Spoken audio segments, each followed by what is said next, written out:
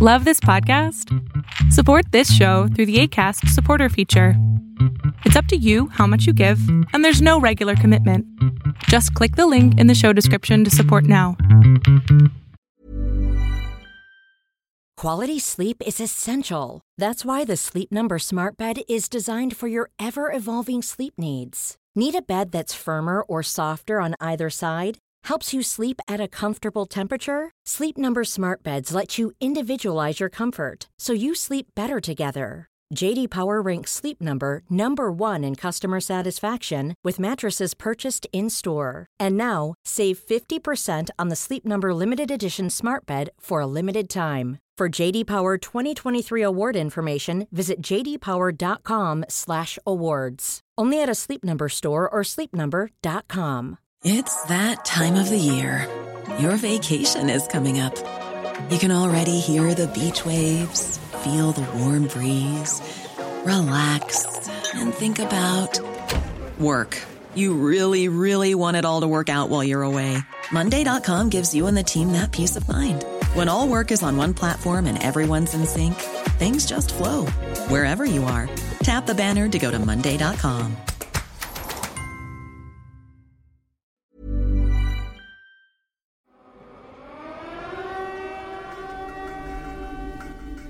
Hello everyone, this is Sean.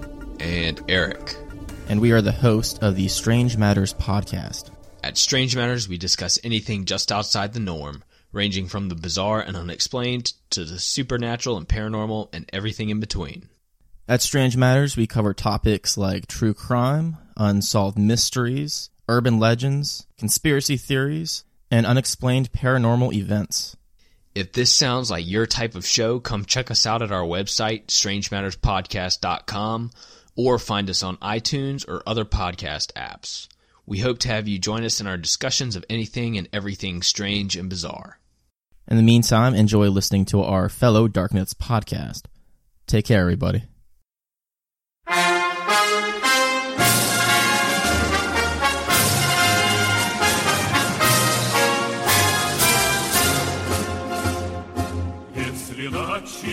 Greetings, comrades!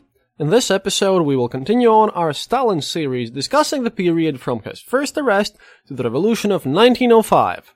And we shall be using our vast supply of literature, mind you, as we have acquired tons since the last episode, thanks to everyone who recommended books, by the way. We have acquired a lot of new stuff, and we shall be dealing with a brand new segment at the end of the show. We have acquired so much of Stalin's own writings that you'll be plenty surprised and, I hope, impressed when we shall be starting to do our new Ask Uncle Joe segment. Because, by this point, I think that it makes sense not only to speak just about Stalin, but let Stalin speak for himself. At any rate, let's get on with the show, and I hope you'll enjoy this episode. So, last time we ended up with Stalin getting arrested in Batumi in April 1902, during the meeting of the local party leaders. Obviously, now we should look into his prison activities. Firstly, I do have to mention that prisons at the time actually seem, well, tame and peaceful and quite nice places to be in, well, at least by comparison to what we will see later during Stalin's own rule. You see, while arrested in prison in Batumi, for this next year, he will be sending letters to his comrades outside, he'll be getting replies, organizing strikes in the city, and basically running a by-mail revolutionary business. And, of course, he'll get also busy converting his prison mates to the communist ideology. All in a day's work.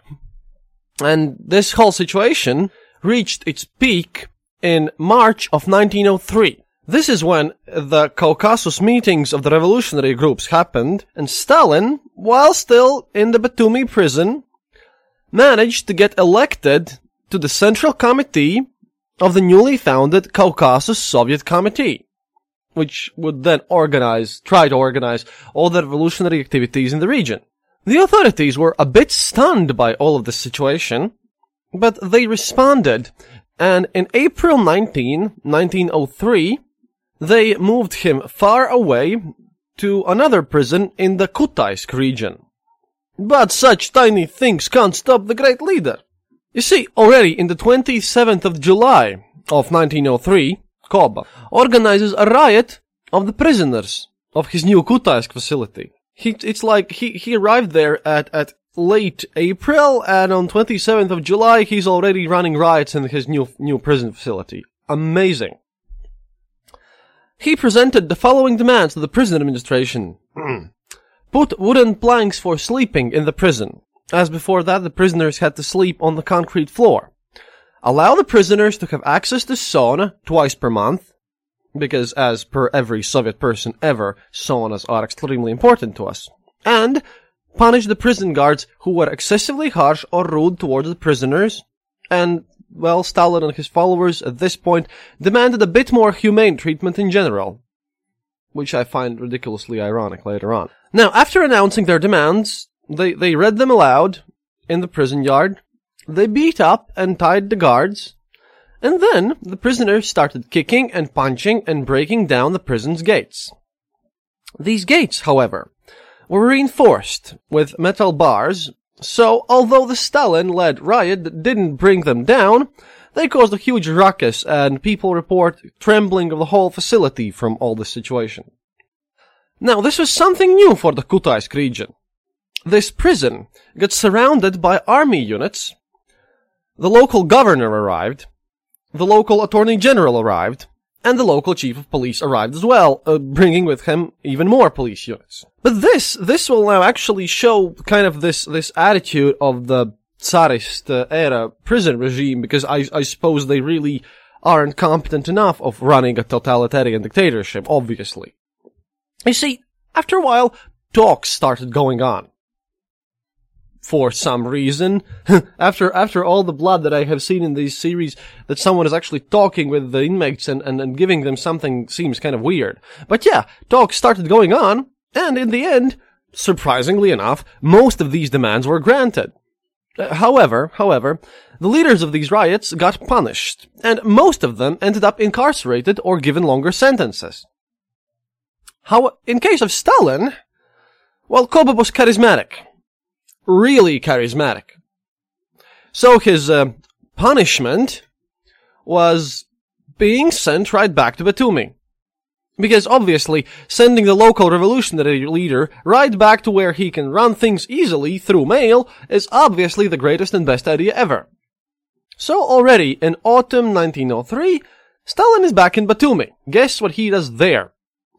Why, he organizes another prison riot, of course. This goes down in quite similar vein as the one in Kutaisk. And guess what? The demands of humane treatment of prisoners and better sleeping conditions and everything like that were met once again. I mean, this guy by now has, from prison, organized, or managed to get himself into positions of power, runs an illegal web of underground printing presses. He has organized 2 riots and hasn't been executed for that. The demands of these riots were met, and this is just the beginning of Stalin's career. The balls on this guy, the bravado, it's insane. But any rate, even though they have to give in to the demands, they still don't do anything that terrible with Stalin for a while, but, you know, after a bit, the authorities finally decide that, you know, enough's enough. Just you had your 2 tries, Comrade Stalin. They are going to exile him. So, in mid-November, straight from the mess hall, in summer clothing, with riding boots on his feet and wearing a shirt with short sleeves, Stalin is grabbed by the cops and taken away. And this time, to the eastern Siberia, where he would arrive in the 27th of November, to the Novaya Uda village of the Balagan district of the Irkutsk governorship. A little bit about these exiles. They aren't nowhere near gulags by this point. Usually, there's only just some very few bored policemen over there for the whole village, and the surrounding nature and the cold and the remoteness itself is basically serving as a prevention mechanism. See, prisoners were free to walk around, they managed to hang out with the local people, they managed to get into affairs with them, they basically debated their own Marxist philosophy among each other, and just hung around and they did some jobs to survive, but that's about it. The only thing that the prisoners were required to do they were required to live in these designated areas, and they had to sign a paper that they haven't just gone away, and they just got to visit the local police station now and then. And that was about it, because it's Siberia, and it's Russia, and it's huge, and it's terrible. But, do you think Stalin cares about such issues, such as being in Siberia? You see, his father-in-law, Sergei Aluliyev, will write in his memoirs about the great leader that Stalin's first escape attempt happened just 2 days later, on the 29th of November. That was unsuccessful. His second attempt of escape happened on the 6th of December. That also was unsuccessful, but gave Stalin some slack, really. It's really, really hard to rile up supporters for a massive revolution in a small village in the middle of nowhere, literally in Siberia, and he didn't even have Telnet connection. Cities just had more oomph at this time, and his Katorga mates just weren't as interested in the workers' revolution. They were just too busy actually working for survival and just hanging out in the middle of nowhere. Because obviously they had free zone access, if you think about it. What's more funny is that his third escape attempt, also done in December, succeeded. Yes, for the third time. In the span of single month, Stalin attempts escaping. It succeeded, but it succeeded sort of. You see, Stalin escapes successfully because by this point, it's not like anyone's actually watching him. Stalin just escapes, but he comes back after that one. Because he escapes in mid-December and comes back to Novaya Uda in late December. Because his equipment was poor. He hadn't stashed any materials with him. He was literally alone in the vast Siberian lands with hundreds of kilometers between him and the closest other civilized location. See, the weirdest part is because this is how escape attempts went back in the day.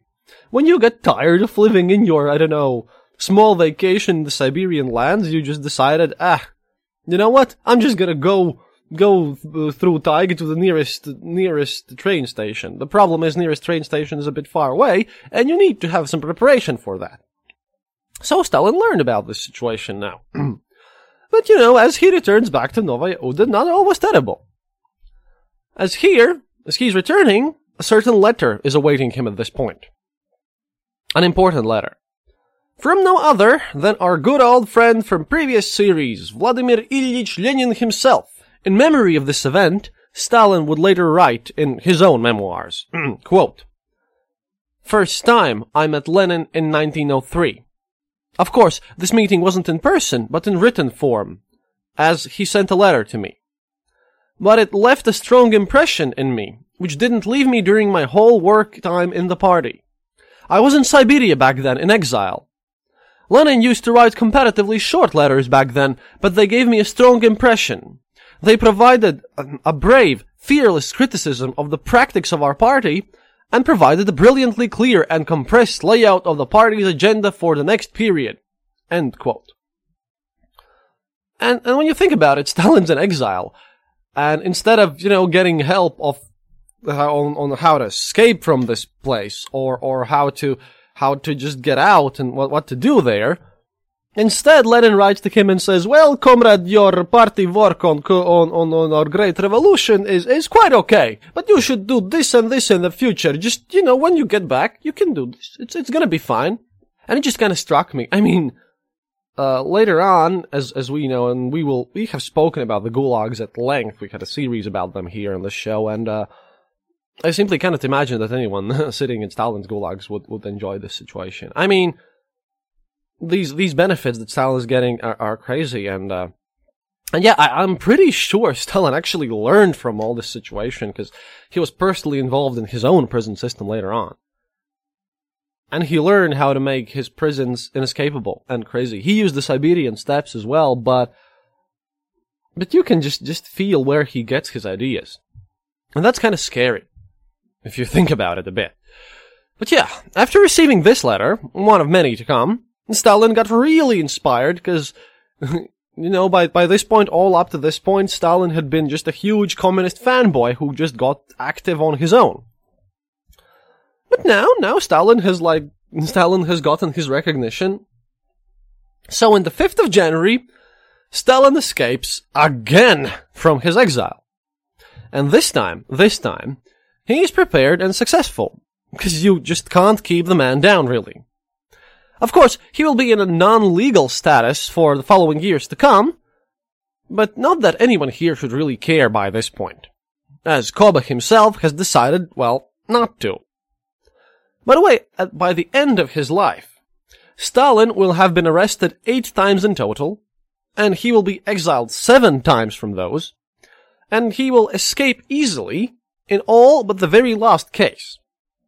So yeah, all these escapades of Stalin just leaving this Novaya Uda for like 4 times, that all counts as one very successful escape attempt because it just happens in this short span of time. So that's 1, not 4, mind you.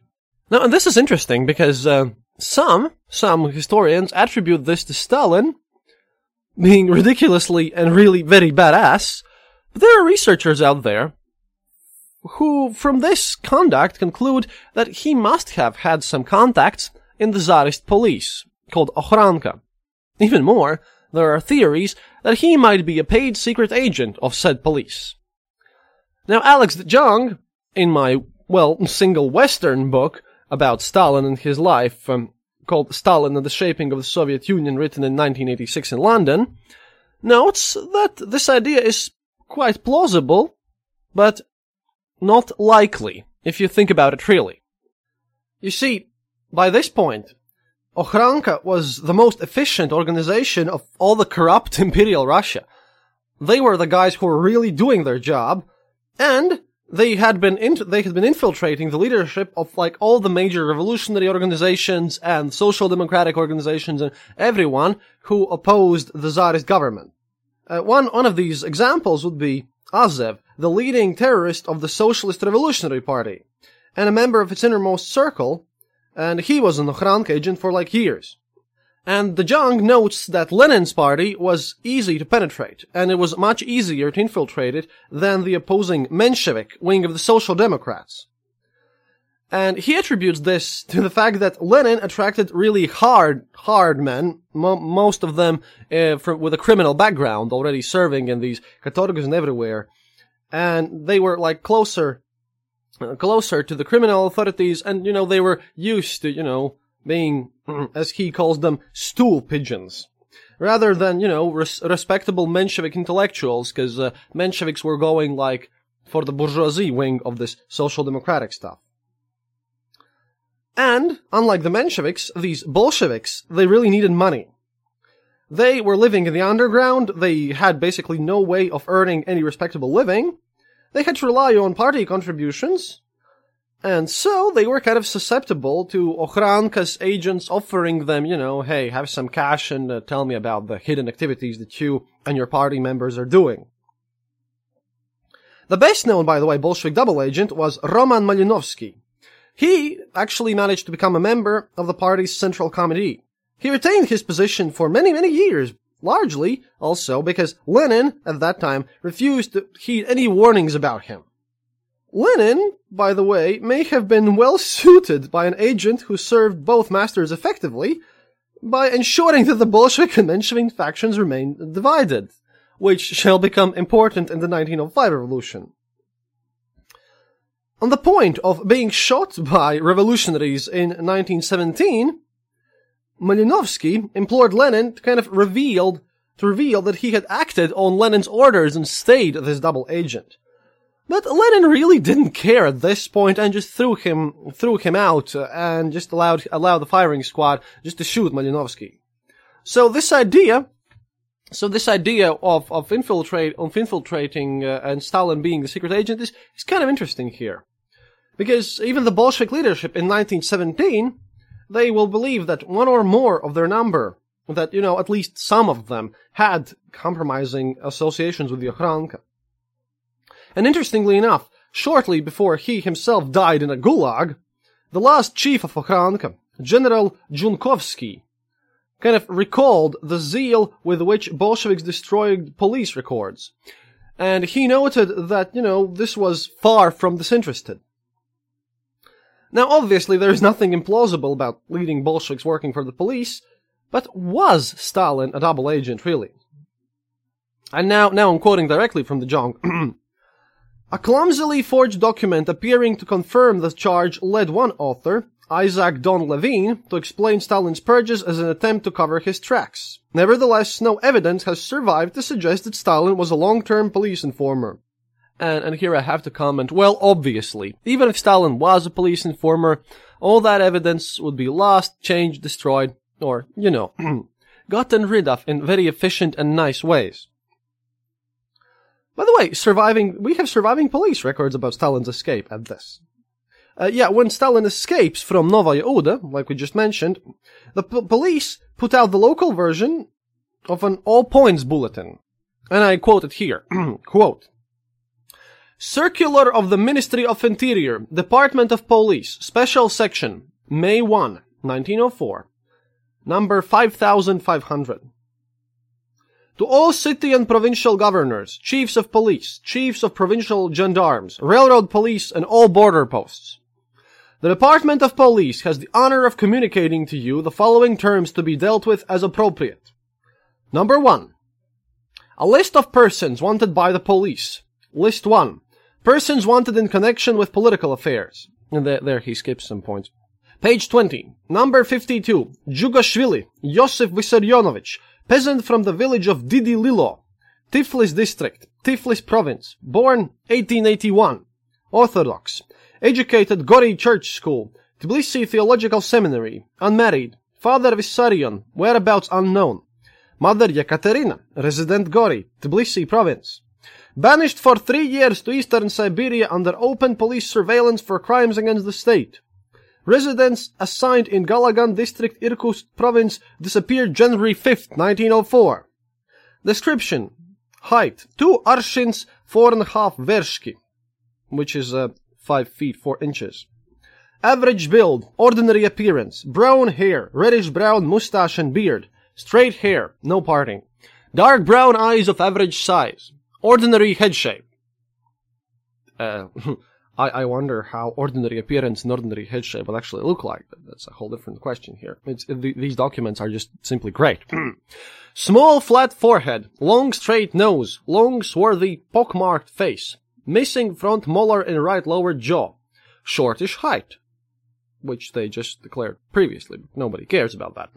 Sharp chin, soft voice, average size ears, ordinary gait, birthmark on left ear, second and third toes joint on left foot. Just amazing how these details just come out, and they come out in like May when he'll be just doing crazy things on May already. We'll get to that. Now, the craziest part is how the Jong notes is that, besides mistaking the date and place of Stalin's birth, this document gives, quote, a verbose, ill-organized, and unsatisfactory description. However, had Stalin been a police agent, it seems unlikely that a bulletin have been issued at all.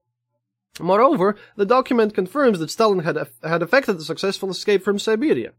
If he could manage it once, then why not 5 times more? Which is kind of interesting at this point to look at all these weird situations on Stalin maybe being a double agent. But this craziest idea, which I think validates some merit here, is that it's still plausible, and it wouldn't be below Stalin to just work with Al-Kharanka and then shoot them all, as he will basically deal with his revolutionary comrades later on. He'll just shoot them too, and it will literally cause him no headaches or no problems of dealing with people here. But yeah, let us leave this one conspiracy theory away for now. This is just one of the more interesting details. Let's just talk about what he did after escaping. You see, first place where he went after escaping from Siberia was straight back to Batumi. He apparently liked that place very much, as he had all the contacts there and everything, but this thing didn't really go that smoothly for him. One Mr. Arsenidze, who was a party member at the time but later emigrated, wrote in an article, quote, Memories about Stalin, for the Russian language magazine published in New York, Novy Journal, and that one, by the way, is the oldest Russian-language literary periodical in print published outside of Russia. They have this cool title, and they've also been nominated for Nobel Prizes and everything. So he writes in this Novy Journal, or the New Magazine, in 1963, quote, I first met Stalin in Batumi in 1904. He had just returned from exile and had come straight to us. I saw a young man, dry, bony, with a pale brown pockmarked face and lively, crafty eyes. His opening words dealt with what he perceived as a certain shortcoming of our illegal publications. He disliked their lack of militancy. When their tone was justified as tactically appropriate, this silenced him, though a crafty smile continued to play across his lips. After this, he saw fit to ignore the committee altogether. He devoted all his efforts to restoring direct contact with the workers, among whom, thanks to his earlier activities, he had a number of acquaintances. He spent the better part of a fortnight with them, having secret talks and discussions. As far as I'm aware, the discussions did not reach a satisfactory conclusion, and soon after, Stalin left Batumi.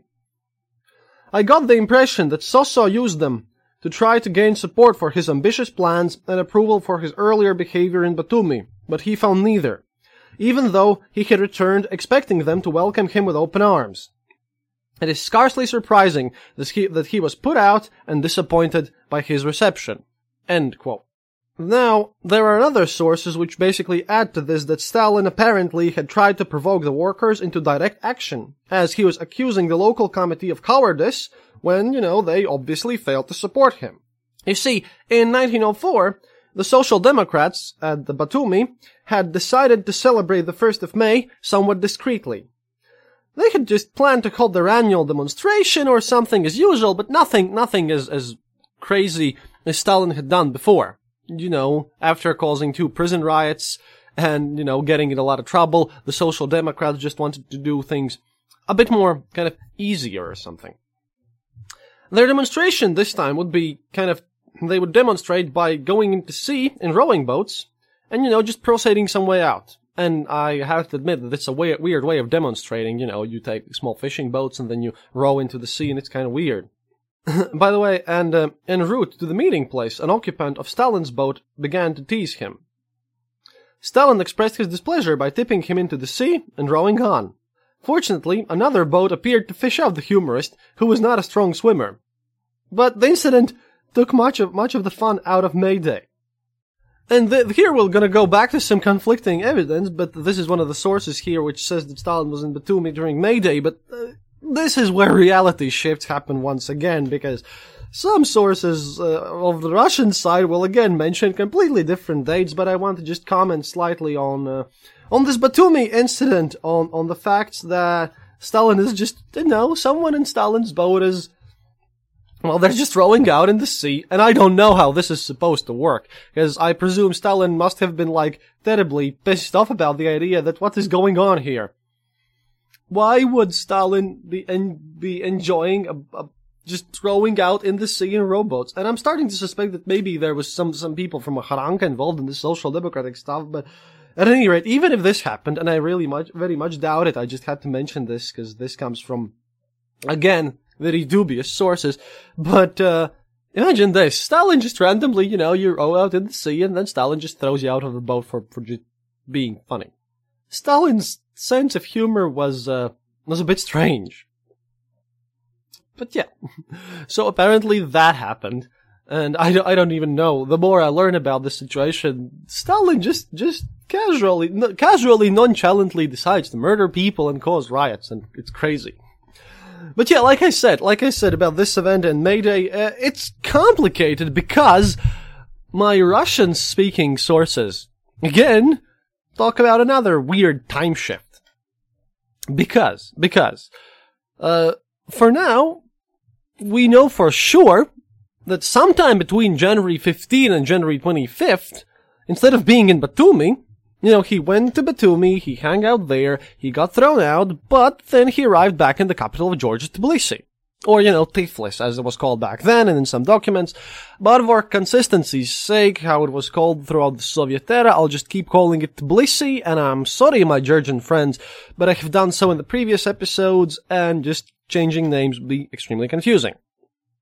At any rate, in Tbilisi, he meets a certain Rosenfeld, who will later become much, much more famous with his pseudonym Kamenev. Which, by the way, means the stone one, or man of stone, or stone-like, just like Stalin is man of steel. And Kamenev helps him find a place to live, in a strangely documented matter, in an apartment of a factory worker named Morochkov. And I'm still a bit confused about how and why these Bolsheviks documented everything, but later on, this proper documentation and accounts of everything are really important. And while Stalin is at this setting up a place to live phase of his life, in late January, in Tbilisi again, in a random meeting in his ex-schoolmate's Mikhi Bocharidze's house, Stalin will, for the first time, meet Sergei Aluliev, who will later become his father-in-law, and whose memoirs are also one of the main sources of these series, and from where I find this information, which kind of contradicts the fact that Stalin would really be in May Day in Batumi, which just confused me once again. But just putting it out here so that you know that Stalin probably could teleport, or time travel or something. If every account of Stalin is true, then yeah, he probably managed to be in multiple places at once. But yeah, this is all documented. In February 1904, however, we already have some more reliable documents from the party's conventions. See, at this point, Stalin takes on the position that where he was elected in personally, and he becomes the leader of the Caucasus Soviet Committee of the Russian Communist Party. And, Stalin becomes busy writing the Communist Political Program document, codenamed Credo, which is dedicated to internal party arguments and the organizational tasks for various party members. But again, this is all we know. Because time shifting and weird uncertainties just prevail throughout these series. See, in the prologue to the first volume of the collected works of Stalin, it is kind of noted that it's just straight up there, and these were made in Soviet era. Quote, "Up until this point, we haven't found two important Stalin's works. Number one, Program of Work in the Marxist Working Men's Circles, written in 1889, and Credo, written in 1904, end quote." And it's kind of crazy again. Because I wanted to read this document, but it's just not there. Because Stalin, during his reign, was basically deified. Like I and Stalin himself had said in the previous episodes, he will basically become an idea. But these two writings of his are simply not there. And no, we in the Eastern Border have no idea how and why. But if you find them, you can probably become terribly rich. But this leaves something more to all the conspiracy theory fans out there now, doesn't it? I mean, conspiracy theories about Stalin are also so wide and widespread and numerous that I'll probably dedicate a whole episode to them at some point in the future, but firstly, we kind of have to get through much of this era. Anyhow, during March and April, Stalin gets a bit ill and decides to visit his mother in his birthplace of Gori. It's just what he does. He visits his mom, probably notices that his dad has gone missing, or dead or something. But yeah, this is what he does. And Russian sources don't mention anything about May, but I presume that he will also stay he stayed either in Gori in May with his mother, or went to Batumi and participated in this May social democrat organized protest with boats in Batumi and almost killed his fellow comrade for making silly jokes. What a nice, fun man to hang out with. Great revolutionary leader, comrades. Simply great. In June, Stalin will arrive in Baku, where, under this authority of the Caucasus Soviet Committee, he will fire the local Menshevik committee and create a new Bolshevik one. The weirdest part is that, again, we have sources which state that instead of arriving in Baku under the authority of this committee, he just had to leave Tbilisi because quote, his squabbles and intrigues had made too many enemies. Once he even came to blows with Filip Makaradze, a Bolshevik moderate. There is hearsay evidence of a second party court that banished him from Tbilisi again. End quote. But yeah, you may never know, because, again, poor documentation and shabby sources. But yeah, he just, at any rate, he arrives in Baku and throws out old Menshevik committee, apparently from the new committee. And he will write some articles in the newspaper Battle of the Proletariat. And in these articles there, he criticizes the Menshevik leaders harshly and dedicates much of his writing to propaganda of the necessity of an armed and violent uprising. Stalin will dedicate a lot of time at this period to armed violent uprisings because that seemed to be a hobby of his. Once he'll be just done with that, he will move on once again. And at the end of July 1904, Stalin will arrive, hey, guess where, in Kutaisi, again as the representative of his committee, to again reorganize the local regional committee. And yeah, Kutaisi is the place where he was sent from Batumi to his prison. And that's just fun. He just arrives there and while being searched for, as we noticed that in May 1904, his warrant has been issued all around Russia. According to reports, as a result of this situation where he just goes and reorganizes the local regional committee of this district, quote, revolutionary work in the local villages was severely improved and all the governorship of Kutais was covered in illegal revolutionary organizations, end quote. And while he was there, he also opens another illegal typography, his other hobby, which at this point was located in the home of one Vaso Gogiladze, and apparently operated there until the February of 1906. Again, I sometimes have to wonder how pedantic were these guys about documenting all this stuff. But this will play in further on, like I said, in the KGB, because for some reason, Nazis just shot people. Nazis didn't care about the proper documentation, but for KGB, they had to beat out a confession from you. They really cared about this legalese. And this is kind of this, in the roots, this immense bureaucracy is just at the root of the Communist Party, because everything needs a huge paper trail with it, for some reason. It's kind of crazy, but everything needs to be accounted for, and you need to sign a paper that you're actually guilty, even though it comes after harsh beatings and torments and everything, but they just noted down stuff. And that's great for us historians, unless most of these documents wouldn't contradict each other. Like in this wonderful case. At any rate, with these travels and positions of power, this is where his self-adopted nickname of Koba gains some real traction, as others start calling him that by this point, not just himself, as we noted previously when he escaped from his prison and went back to Batumi, the eyewitness still calls him Soso. But from now on, he shall be called Koba by everyone. Also, during September, Stalin will ride around this province of Kutais and its various villages, and he will just spawn Bolshevik organizations everywhere. And of course, he'll be writing letters to his patriots back in Georgia, and in these letters, he still calls for armed violent uprisings. I don't know. Armed violent uprising seems to be, Uncle Koba's favorite term ever. He will return back to Tbilisi in late October, where he will once again take up his bureaucratic position as the leader of this General Committee of Caucasus. And that's kind of weird, because if Stalin was thrown out from Tbilisi, then why would he come back and be the leader once again? Everything is very, very strange. But still, Stalin's knowledge of bureaucracy shall play a humongous major role in this story later on in further episodes, so note it down. Stalin is massively adept at this bureaucratic regime and bureaucratic everything, really. So, in the 29th of November, 1904, another key event happens.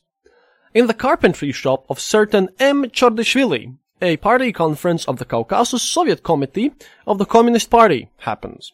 With our pal Koba in charge of these poor souls, many of whom will not survive either revolution or the civil war or their own buddy Stalin right there, these guys decide that it's time to start preparing for the Third Congress of the Russian Communist Party in Moscow. Stalin is once again sent away to Baku. And yeah, it all is sort of weird, so maybe he was in trouble with them, maybe he wasn't. And I'm just trying to find explanations why Stalin would later just shoot or arrest or kill most of these fellows. So I have to assume that he probably did have some conflicts with them. But technically, the nominal term is that Baku is a bit safer location to prepare for this. And in the beginning of December it is. But obviously, this is Stalin we're talking about here.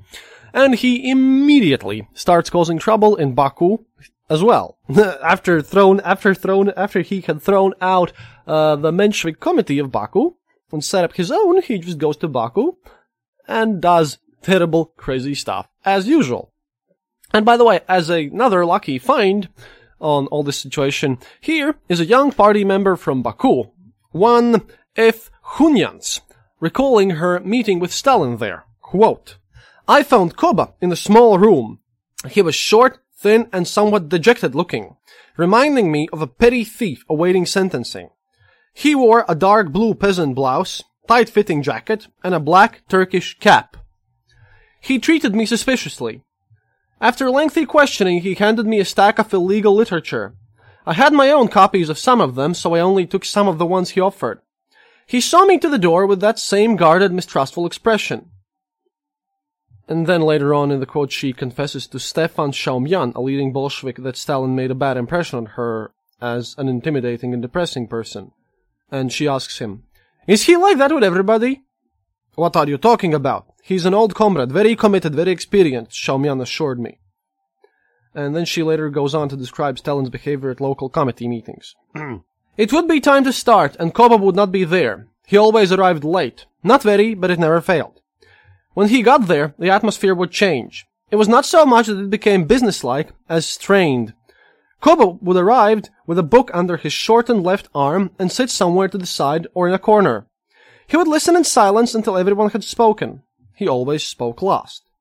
Taking his time, he could compare the different views, weigh all the arguments, and, basing himself upon the most practical and far-sighted position, make his quote-unquote own motion with great finality, as though concluding the discussion. Thus, there was a sense of special importance to everything he said." And it's kind of weird, because this again is an interesting view of Stalin in action, really. And this is where he kind of exploits the format of a meeting in order to basically dominate it. And he does it and ignores every other opinion in the room. Much like, Lenin was an orator. Lenin spoke loudly and spoke first, and he just hated anyone opposing him. Stalin got around this by just speaking last, being silent, and just, having this threatened atmosphere around him. Here Stalin kind of shows an ability that he can summarize things, that he's a cunning, sly man, but he's not particularly interested in many kind of long speeches. Then again, you can clearly see that these are the characteristics which would eventually turn him into the manager and committee chairman and this kind of leader of Soviet Union. This is where you can see the future Stalin here. And this is important because, like I said, he starts causing trouble in Baku. At any rate, on the 5th of December of 1904, some of the workers from just a few oil production companies in the region decided to go on a strike. On the 9th, the Communist Party, this committee, organizes an illegal protest where Stalin, by the way, is participating personally while risking being arrested, because he doesn't care about that by this point, I think. This protest is continued by another one, also organized by the Communist Committee on the 12th of December 1904, where a decision among workers is made and they have this public declaration, quote, "on the support of the existing strike and turning it into a general one." And Stalin seems to be happy with this idea. So, under his leadership, with the aid of the local party member Japaridze, again, probably going to be deceased in future episodes, I'm just making assumptions here, but they're 90% true, they really turned this into a general strike of every oil production worker of the region of Baku, and Baku by this point are the oil fields of Russia. So, this general strike will be settled in the 31st of December, with the very first in the history of the working peoples of Russia collective deal between the workers and the industrialists. This, by the way, shall be the prelude of what's to come in the next episode, the Revolution of 1905, that is. This time, from Stalin's point of view, and much uglier than last time when I mentioned this in the Line series. Because this successful general strike served as a massive inspiration of many, many similar strikes all around Russia in the next few months. But that's for the next episode, as, like I said, 1905 is way, way too important. Before we go, though, while this is happening, in the 20th of December, 1904, Lenin will write a letter to the Caucasus Soviet Committee. He will ask Stalin for a chance to participate in their newspaper, The Battle of the Proletariat. For which, mind you, Lenin gives a very high praise, noting its strict Marxism and literary qualities. And that's something new for our old pal Lenin here, knowing that he loved his own writings more than anything else. The newspaper shall play a huge role in the upcoming First Russian Revolution, but like I said, more about that next time. Here I would like to note that, yeah, Stalin is really successful at getting his demands met somehow. Like, he organizes these prison riots and this Baku and everything, and as weird as it may seem, Stalin is really, really great at being a professional revolutionary. But I do have to say that this is not all for this episode. No. You see, like I mentioned in the last episode, our anniversary one, I have acquired access to simply gargantuan amounts of various magazines, and I believe that it's time to use them. So this time, in our new ending of episode series, just short cultural stuff about Stalin, which I'll post at the end of our historical episodes, and I'll call them Ask Uncle Joe for more comedy. I will read you this time, I will read you Stalin's short speech of the 19th Congress of the Communist Party, as it was published in the newspaper Zvaigzne, or The Star, in 15th of October 1952. Because in some episodes, Uncle Joe and terrible journalism provide for much more fun and entertainment than any political jokes. They'll be in plenty of supply later on, but, you have to save up some fun good stuff for these episodes too, as they will get progressively darker and darker. But this is for this time.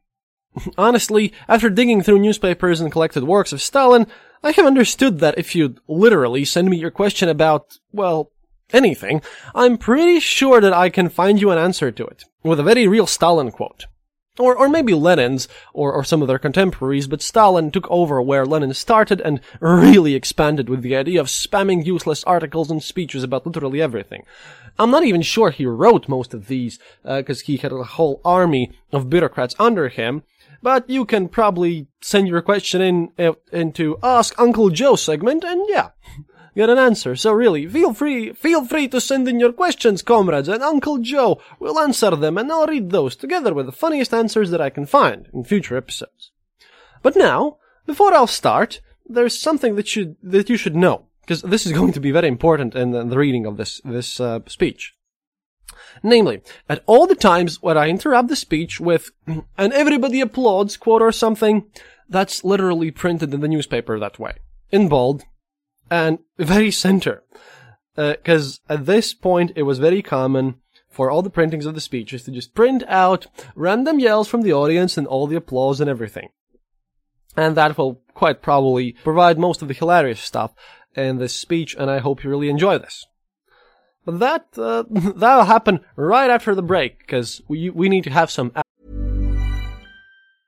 A lot can happen in 3 years, like a chatbot may be your new best friend. But what won't change? Needing health insurance. United Healthcare Tri-Term Medical Plans, underwritten by Golden Rule Insurance Company, offer flexible, budget-friendly coverage that lasts nearly 3 years in some states. Learn more at UH1.com. Hey, it's Ryan Reynolds, and I'm here with Keith, co-star of my upcoming film, If, only in theaters May 17th. Do you want to tell people the big news?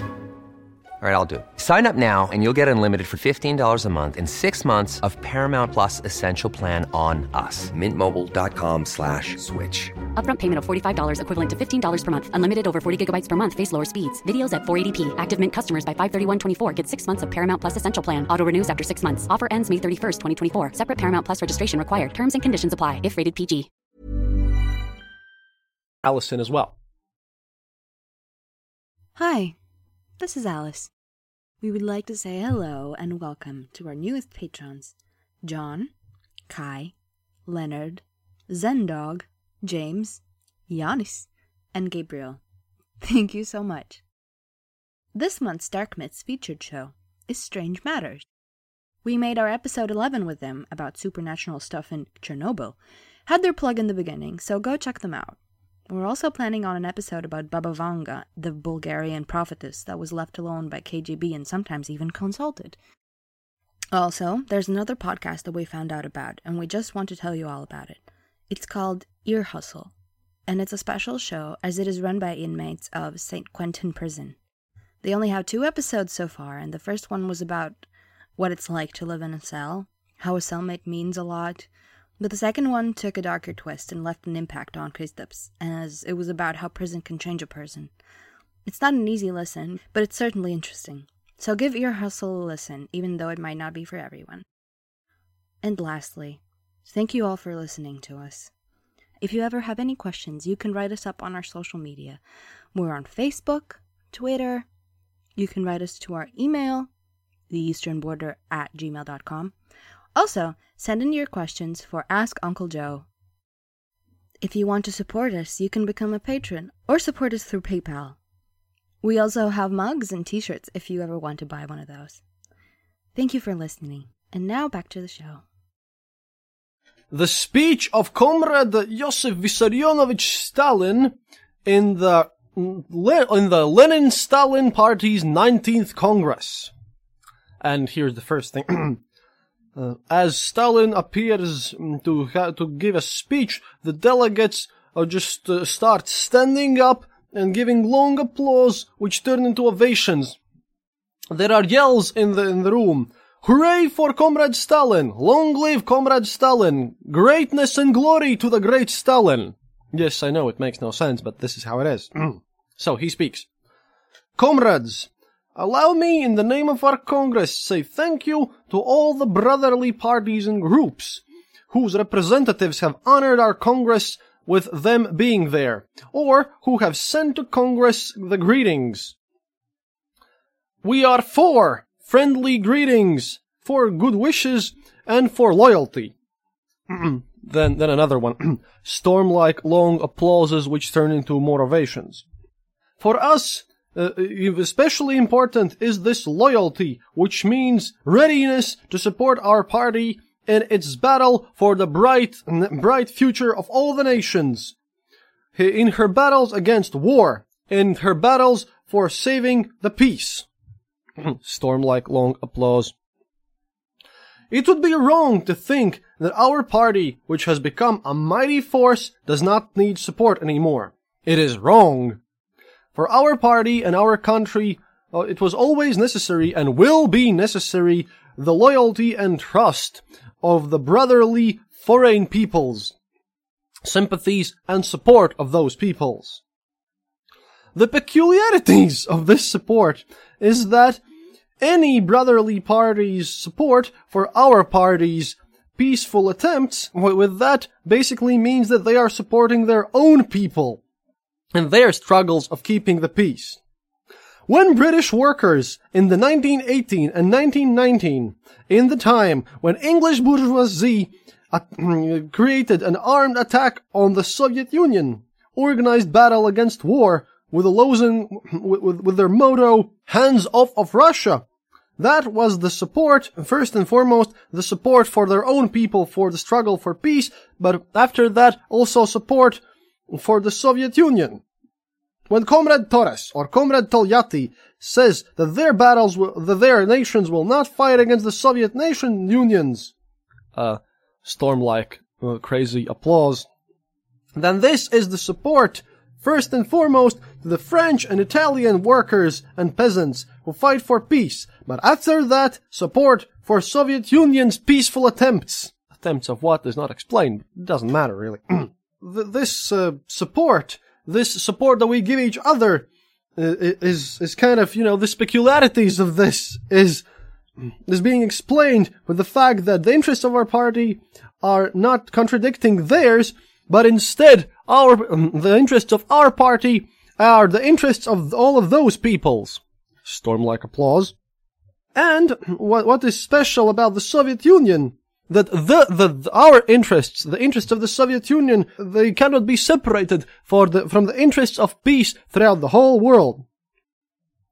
It is only normal and understandable that our party simply cannot stay indebted to our brotherly parties, and that it itself must in turn support them and their nations in the struggle for freedom, in the struggle for keeping the peace. And as it's known, our party does exactly that. Storm like applause.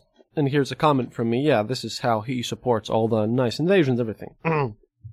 Carrying on. After that, when our party in the 1917 took over the power, and after that, when our party did real things to eliminate the yoke of capitalists and bourgeoisie, the representatives of the brotherly parties were just so jubilant about the bravery of our party and success, and named it the Stormtroopers of the World Revolutionary and Workers' Movement. With this, they stated their hopes that the Stormtrooper success will make the status of those nations easier, the status of those nations who are being choked under the yoke of the capitalism. I think that our party has justified these hopes, especially during the period of Second World War, where the Soviet Union, while destroying the German and Japanese fascistic tyrants, saved the peoples of Europe and Asia from the threats of the fascistic slavery. Storm like applause once again. They're like in every paragraph. Don't get any mistakes here. Of course, it was very hard to fulfill this honorful role, while the Stormtroopers were just a single unit, a single party. And while we almost alone had to do this first row role. But this time has passed. Now there's a completely different situation. Now, when from China and Korea up to Czechoslovakia and Hungary, new Stormtrooper squads have been created in the period of the People's Democratic countries. Now our party has easier time to fight, and it's better time for work as well. Long storm-like applause. A special attention must be paid to the fact that these communistic, democratic, or workers and peasants parties who haven't yet acquired power and are still working under the heel of the draconic bourgeoisic laws, they are working harder, and it's hard for them. But it is not as difficult to work under this terrible evil heel as it was for us Russian communists during the time of Tsarism, when even the smallest movement forward was declared as the harshest crime. But Russian communists managed to pull through. They weren't afraid, and they conquered. They achieved victory. The same thing shall happen to these parties. Now, a question must be asked. Why do these parties have it easier, unlike us, during the time of Russian communism during Tsarism? First and foremost, because in front of their eyes they have such successes in fights and everything else like we have in the Soviet Union and other nations of people's democracy. Thus, they can learn from the mistakes and successes of these people, making their work easier. Secondly, because the bourgeoisie itself, the main enemy of the liberation movement, it has become different. It has changed a lot. It has become more reactionary, lost its ties to the people, and thus has weakened itself. It can be understood that this situation really makes the job of creating revolutions abroad much, much easier. Another round of storm-like, crazy, insane applause. In earlier times, bourgeoisie was more liberal, defended the liberties of bourgeoisie democracy, and created thus a popularity in its peoples. Now there is no smell left of liberalism. There is no more so-called personal freedom. The person's freedoms are only for those who own some capital, but everyone else is considered basically human petrol, human fuel. Everyone else are meant just for exploitation only. And if you think about it, again, this speech gives you such a huge food for thought about today's political situations, but I'm just not going to get into this. I'm just going to continue on. The principle of human and nation equality has been stomped underfoot. It has been replaced with exploitationary rights of the minority and the ones who are being exploited. The majority of the people, they have been turned into people without any rights whatsoever. Do you understand me, guys, in the United States in the 50s? You had no rights, obviously. Great.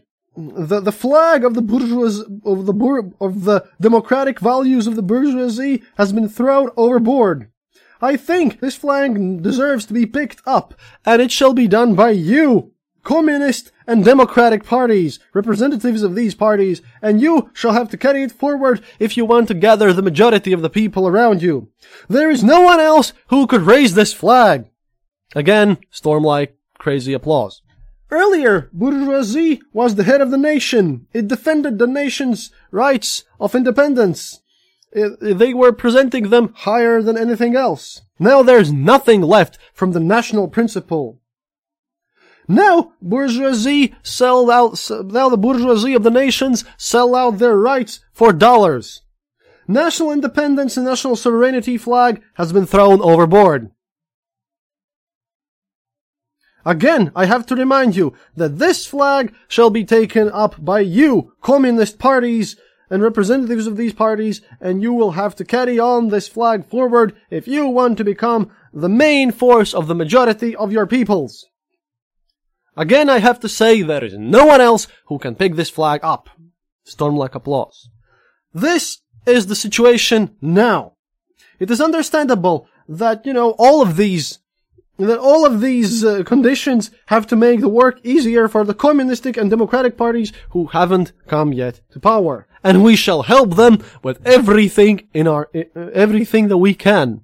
Now, there is complete and total basis on hoping that our brotherly parties shall succeed and overthrow their yoke, and they shall achieve victory in the lands of the capitalist tyranny.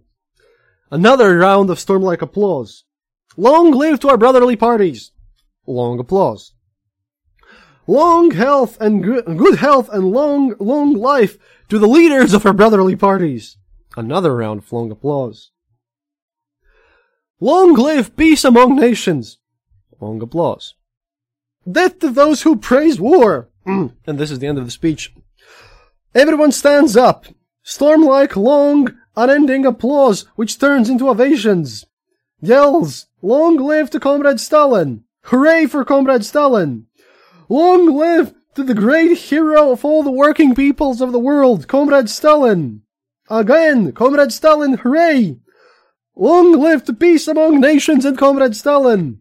Hooray, hooray! Glory to Stalin! Uncle Joe really knows how to raise a crowd, doesn't he? But yeah, think about it. By this point, if a country even Stalin thought at this point that if you start to lose the liberal values of the bourgeoisie, which basically keeps every democracy in check, then radical communism can appear. And I will afford myself some slight commentary about radicalism, both right-wing and left-wing, because neo-Nazis and these so-called Antifa are one and the same to me. If you lose liberal values and values of freedom of speech and everything, then you're bound to make job and life easier for radicalists. And hey, a lot of people these days are just yelling about the fact that, hey, this is totally not true, we need stricter things. But Comrade Joe, Uncle Joe knew what he was speaking about. The less liberal you become, the easier it is for communists or fascists to take power. Advice from Uncle Joe! At any rate, let's end on this very cheerful note, and see you next time. До свидания, товарищи. Thank you for listening to The Eastern Border. If you have any comments or specific details you'd like to know, you're welcome to leave it in the comment section on our site, theeasternborder.lv, and we'll rummage even to the western border to find you an answer. Like this podcast, subscribe to us on iTunes, Stitcher, or on our RSS feed. Happiness is mandatory. Good reviews and donations feed the farmers of our kolkhoz in the great motherland. The Eastern Border salutes you.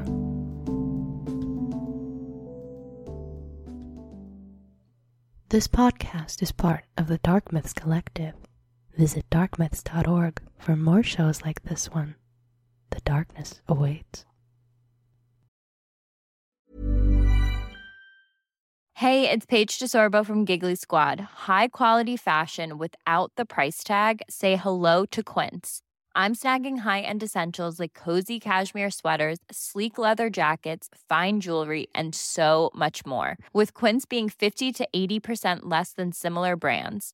And they partner with factories that prioritize safe, ethical, and responsible manufacturing. I love that. Luxury quality within reach. Go to quince.com/style to get free shipping and 365-day returns on your next order. Quince.com/style. Traffic jams, tailgating, pile-ups. Ugh, the joys of driving. How could it get worse? The federal government wants to have a say in what you drive. That's right. The Biden administration's EPA is pushing mandates that would ban 2 out of every 3 vehicles on the road today. Don't let Washington become your backseat driver. Protect the freedom of driving your way. Visit EnergyCitizens.org. Paid for by the American Petroleum Institute.